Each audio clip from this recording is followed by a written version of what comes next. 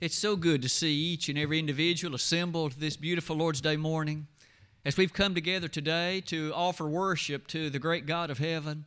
To do so, of course, in truth and in spirit. It's our desire and our earnest hope that as we do that, He shall find it acceptable. And in fact, it will be that which would redound to all of our blessing as well. As I stand before you today in that regard, I know that Gary's already mentioned many of the tremendous events of the day yesterday. And may I say, as we are able to assemble as a family in ways like that, doesn't it make an assembly like this one all the more rich and all the more wonderful? Today is that particular Sunday of the year 2016 set aside as Easter Sunday, if you please. It's a day on which the world will cast at least a brief spotlight upon some of those considerations concerning our Master, His death, and then, of course, His resurrection on that Sunday morning. You and I, of course, as members of the body of Christ, take great joy and, in fact, great excitement out of being able to turn to those thoughts frequently, not just on a day or perhaps even a couple of Sundays a year. And so as we surround the Lord's table, we celebrate His death every Sunday. And yet we're told in Romans 1 verse 4 that by the great power of God, He was raised from the dead. And that's the final proof of His divinity. Aren't you thankful we serve a risen Savior? Aren't you thankful that in fact He currently reigns at the right hand of the Father and does so over His kingdom, of which we're blessed to be a part? We continue our series of lessons today thinking about many of the teachings of our Master. We've been studying the family for quite some time. We've done so, and all the while that has brought before us some considerations of responsibilities to each of us. In fact, on this next slide, you'll notice these brief rehearsals. We've seen, haven't we, that first of all, the family, if it's to be pleasing, it should be orchestrated as God has identified it. Following that, we looked at the male arrangement in the family. What has God said to fathers, to husbands, to men? Following that, we looked at what He has said to ladies, to mothers, to women. Following that, we cast a spotlight on the biblical teaching of marriage, highlighting the sweetness and perfection of it, how honorable it is. That brought us to lesson number 5 on children. As we looked at those, we appreciated what a great blessing children really are. Not only that, God has told children some especially wonderful commands like obey your parents. Today, we come to another member of the family, one that we're blessed with in many cases. Each of us so often consider and think about the respect that we have for grandparents. Would you study then today with me some of the teaching of the Word of God as it touches that very interesting and intriguing subject? You'll notice at the bottom of that slide, I suppose it's fair to say that in families there may well be many individuals that can have a profound influence. Think about those who've impacted your life. So maybe an uncle, an aunt, a cousin, maybe a great uncle. At least in the main, I would submit probably for many of us and for many of those that we know, grandparents occupy a very special role. Let's study about grandparents today. I wonder how much the Bible has to say about them. I know many of you in the audience are grandparents. Many others, if time blesses a soul, will one day perhaps be. May I say that all the while the Bible discusses it, it sets before us in this regard things that I'm convinced can be very helpful to any of us. What does the Bible say about grandparents? May I submit several things, and let's begin like this. First of all, consider with me the consideration of a grandchild in the eyes of the grandparents. And I've tried to highlight that beneath this entitlement of a blessing. I believe the Bible will bear that out. Look at some of these verses with me if you would.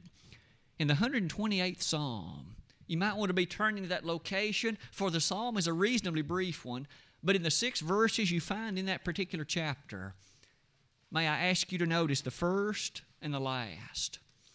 The first verse sets before us the fact that this particular psalm is one that has thought to those who will be happy. Let me ask a question, if I might. Does everybody want to be happy? We live in an age, in a world where there's so much consideration relative to, I want to be happy. Does it God want me to be happy? Bookstore shelves groan beneath the weight of self-help books designed to enhance and encourage and increase the happiness that a given individual may feel despite the circumstances of life.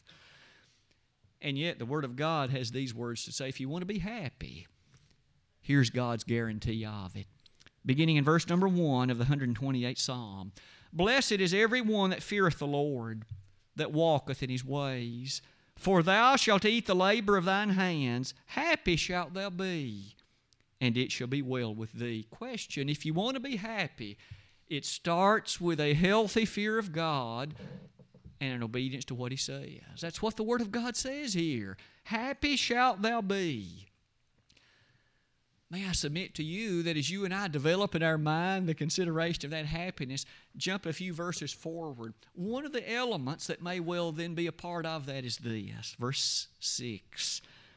Yea, thou shalt see thy children's children, and peace upon Israel. Now, children's children are grandchildren.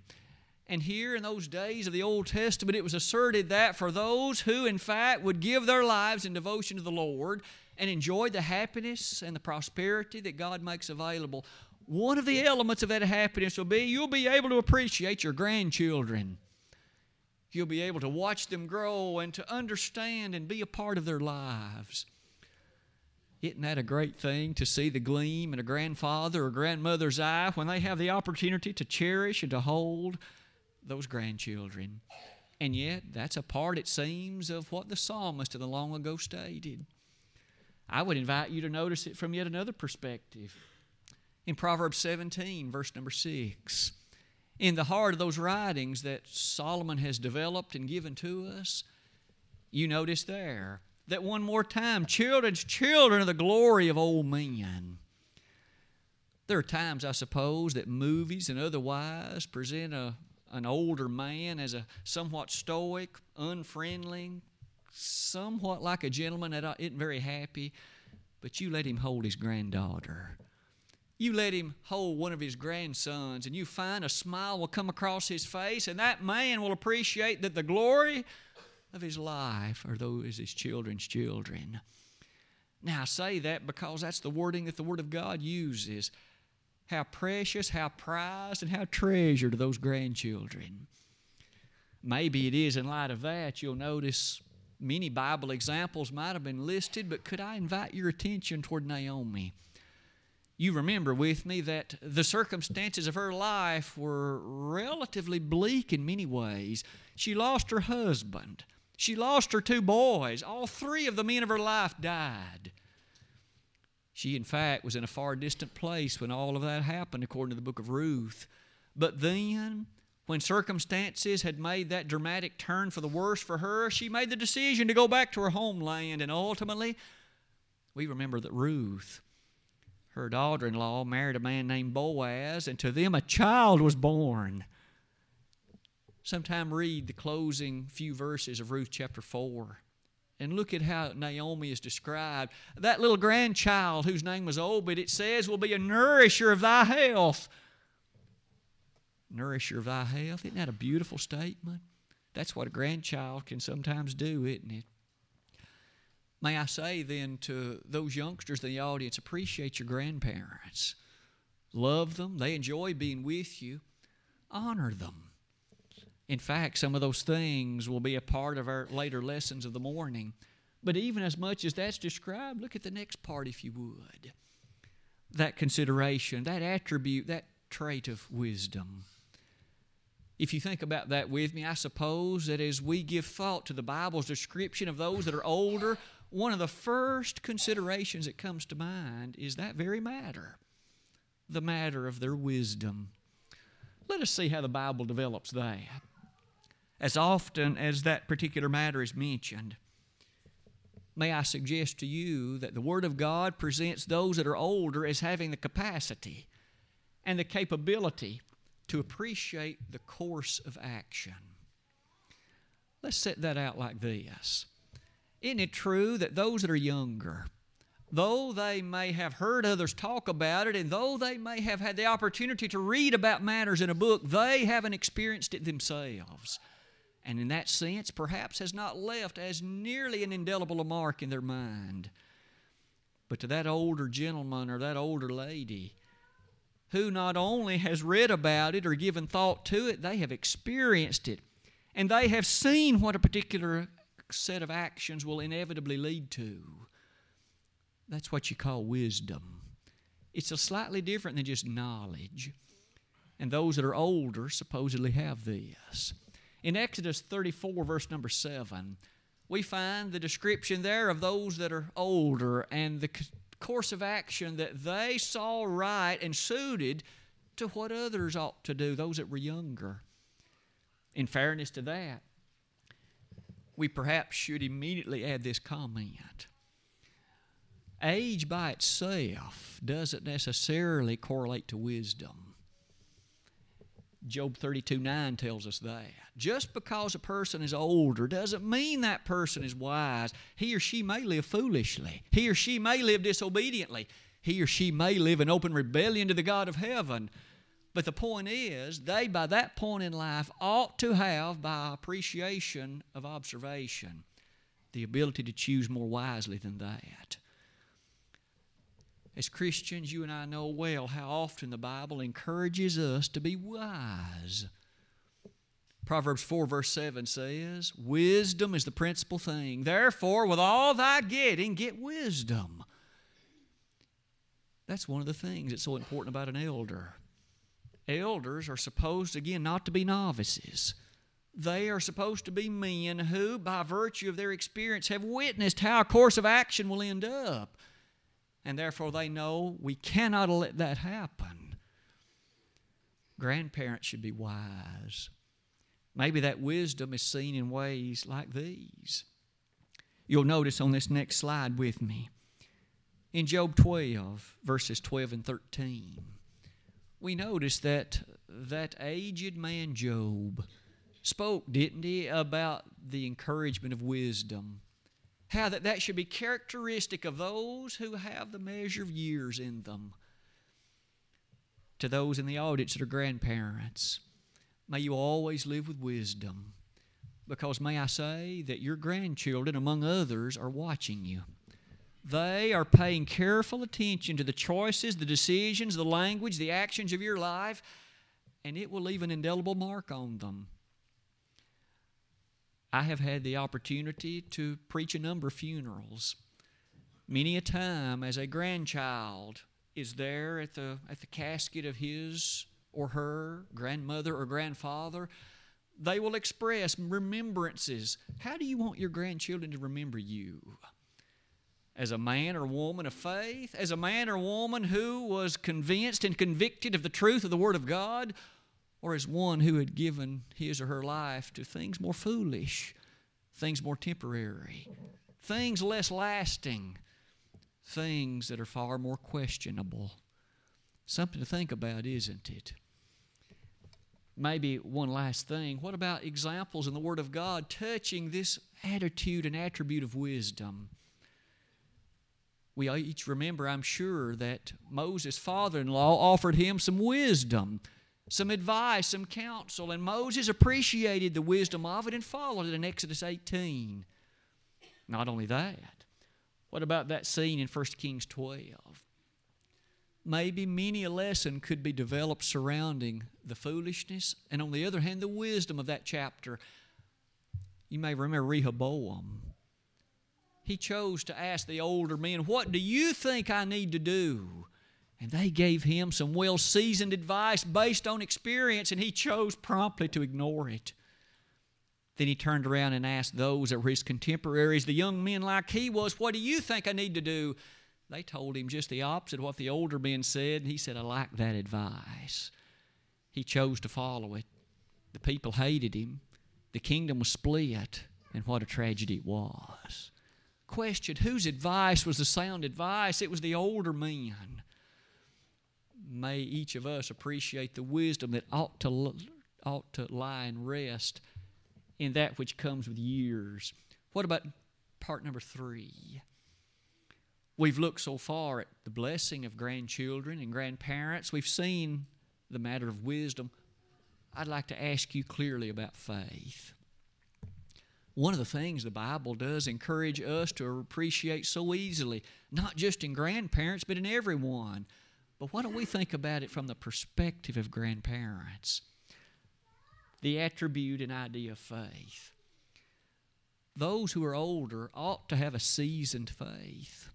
A faith who has understood the nature of challenges, difficulties, and who have emerged victorious therefrom, and who are able to bequeath that to others, including not only their children, but their grandchildren. Hebrews 11:1 says it like this: faith is the substance of things hoped for, the evidence of things not seen. A child is very impressionable. And when he sees in granddad an unwavering, uncompromising dedication to things the granddad has never seen, that little boy will also grow up with amazement to understand the same thing. And he'll ask, "Granddad, why do you do it that way? Is another way satisfactory?" And then granddad can very lovingly but very carefully say, "Son, this is why we do it that way." How many times does a grandson or a granddaughter look with such excitement to visiting granddad or grandmother's house? Surely in light of that, we will recall 2 Peter 3:18 implies to each of us to grow in grace and in the knowledge of our Lord and Savior Jesus Christ.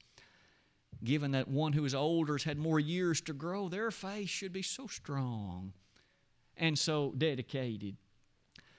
The example of Timothy, as you look at some of the features here, may I ask you to recollect some of the attributes of Paul's description of Timothy and his family.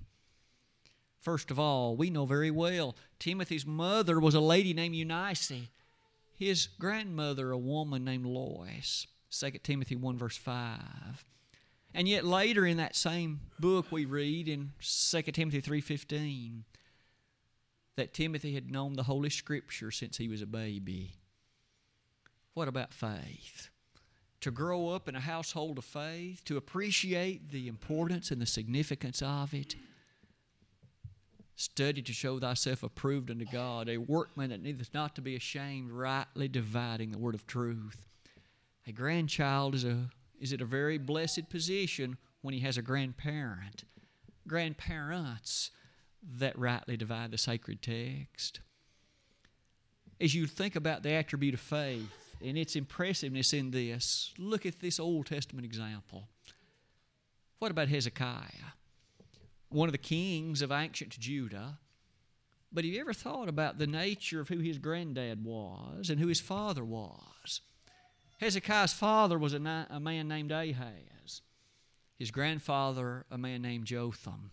And I've placed a little interesting tidbit in parentheses. You'll notice that as you look at them, his father was a very evil man. But the text of the Old Testament is far more favorable to his grandfather. Jotham is described as good. Here's an instance where there was a grandson who followed more in the ways of his grandfather than he did the ways of his father. And that was a good thing because his father was an evil man. Wicked, motivated by things that were rebellious to God. May I say that as we think about the development of a family, things like that would be impressive. As sad as it is to think about the father, how good it is of the influence of the grandfather. When you and I think about faith, come to the bottom with me. In grandparents, we find something else. We find that remarkable attribute of hope. Look at some of the ways the Bible describes those to us. In Romans 13:11, we have the power and the majesty of hope. And in an older person, you would anticipate that hope should be more sharpened. It should be far keener to the mind. We all know it well, don't we, when we're younger. There are so many decisions and activities and movements through life. Things at the workplace and things in a growing family and things in the community. And we're so busy and we're often frenzied and frenetic. But when you're older, maybe you've reached the years of retirement, you can reflect more on truly what's more important. After all, the career has been made by then. The family has been developed, and often the kids have long since moved on, and you even have grandchildren or great-grandchildren by then. And yet, isn't it true that as you reflect on what's more important, you're certainly aware of your own mortality, and you're aware you won't stay on this earth permanently. And so isn't it true, you can have in your life a seasoned expectation of a better land beyond this one.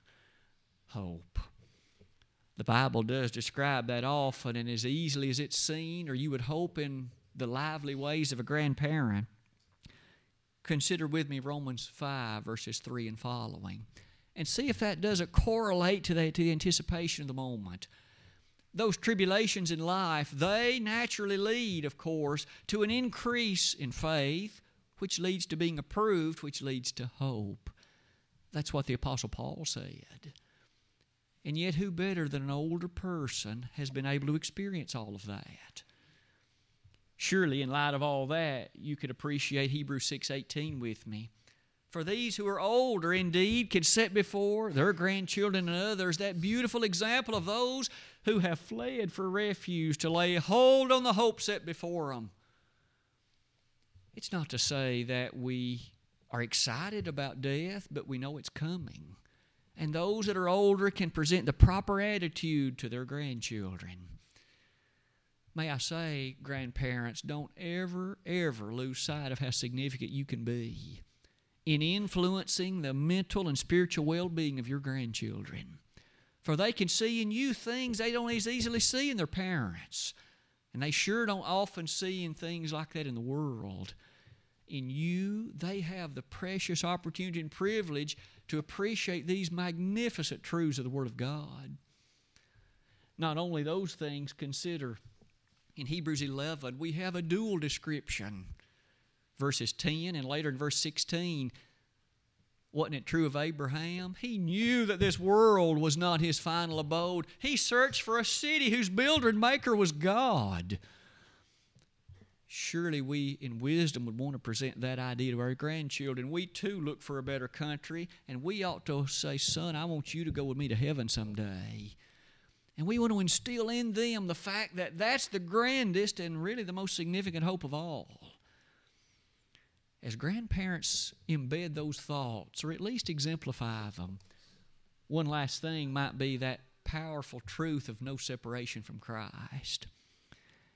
Now, it's something pretty special, I would suppose, when a grandchild sees that infirmed grandparent, maybe not able to move very quickly, perhaps usage of a cane, or maybe even moving rather slowly, but yet Grandma's always there at the worship services. Granddad doesn't miss the Bible studies.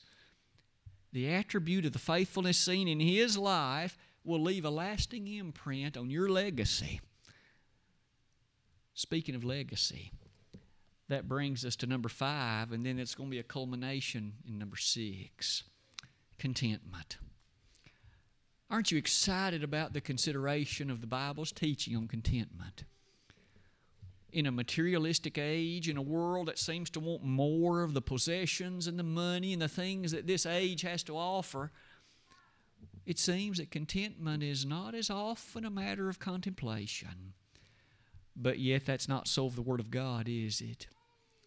I would invite you to think about verses like these. First of all, as you consider youth with me, in the time of youth, we all know there is a great deal of movement and excitement toward the building of a career, the buying of a house, and the development of a family, and all that takes money. We understand that. It's easy, I suppose, to become so focused on that, though, that you can lose sight on the other things. That's a tragedy. But yet, as you and I think about grandparents, as we stated a moment ago, they've passed through those things, and hopefully in the wisdom and the seasoning of the years, they are able to understand the true meaning of life is found in Ecclesiastes 12:13. Let us hear the conclusion of the whole matter. Fear God and keep His commandments, for this is the whole duty of man. Maybe as those words echo in our hearts and in our thinking today, Job, as an older man, seemingly knew it well.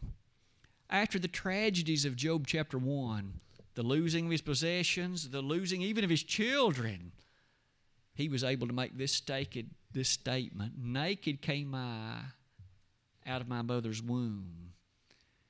Naked shall I leave this world. The Lord hath given, the Lord hath taken away. Blessed be the name of the Lord.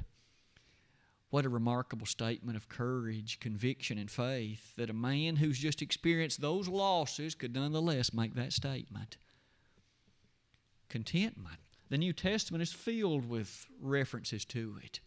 Philippians 4:11 maybe rises to the top of that description.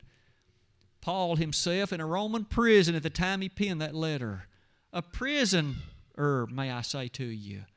And yet he could say, Philippians 4 verse 11, not that I speak in respect of want, for I have learned in whatsoever state I am therewith to be content. May I say again, as a grandparent, one who appreciates the nature of what life is all about and can exhibit true contentment, sometimes again, those of younger years, the parents themselves, don't see that as clearly.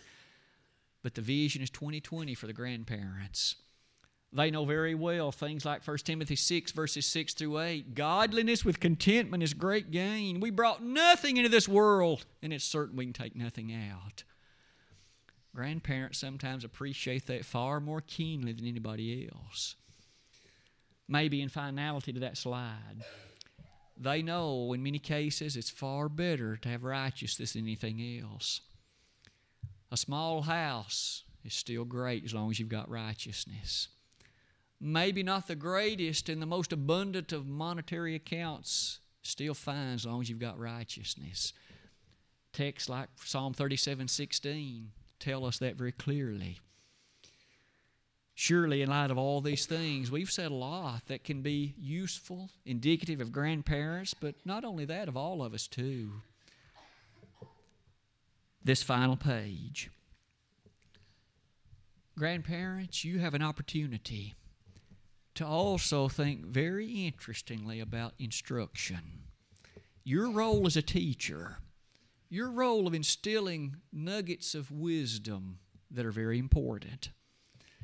The Bible develops that very interestingly, and we hinted at it earlier.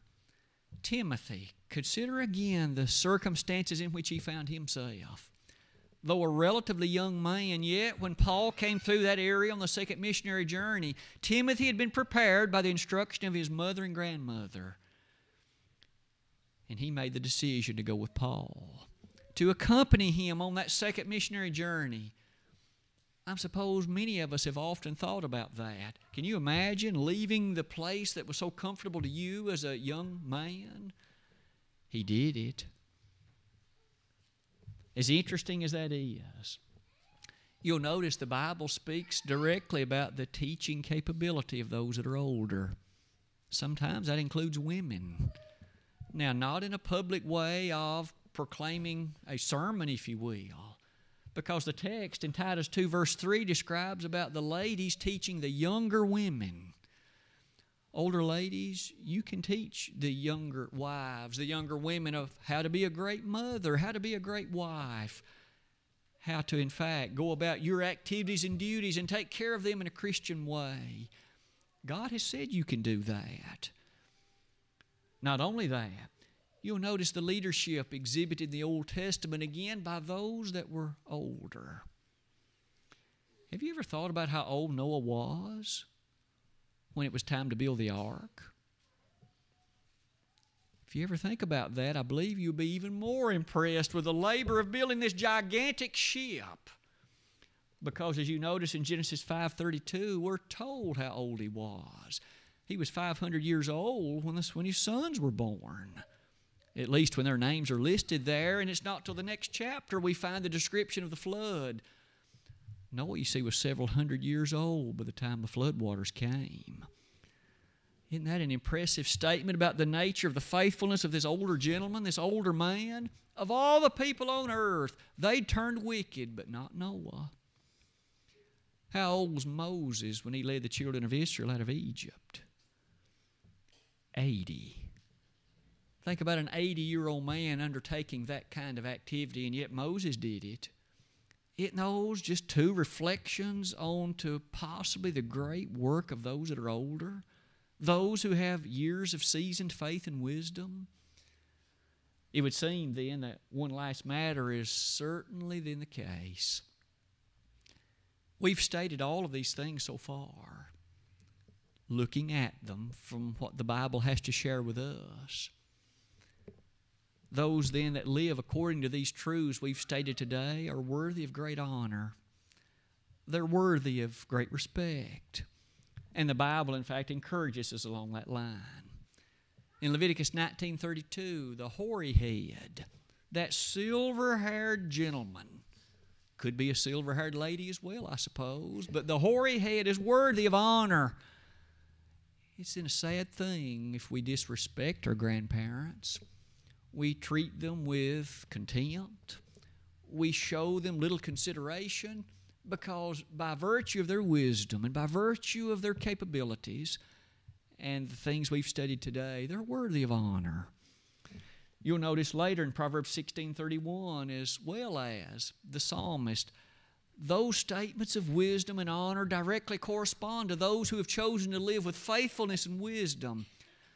So may I say, if we have grandparents, if your grandparents are faithful people, if they're those who are people of faith and hope, show them the honor that God would wish for you to do it. Display toward them the respect that they're deserving of. Because you'll notice in these last things, they still can bring forth very impressive fruit to God. Didn't the psalmist, in fact, say it in Psalm 92:14? Cast me not in the days of old age. They're able still to bring forth significant fruit. As we're thankful for that, mindful of it, may I ask to those that are older in the audience today, what's your greatest legacy? What one thing would you wish to bequeath to your grandchildren? The lesson text for the day was taken from Proverbs 13:22. And we stated then that a wise man will leave an inheritance to his children's children.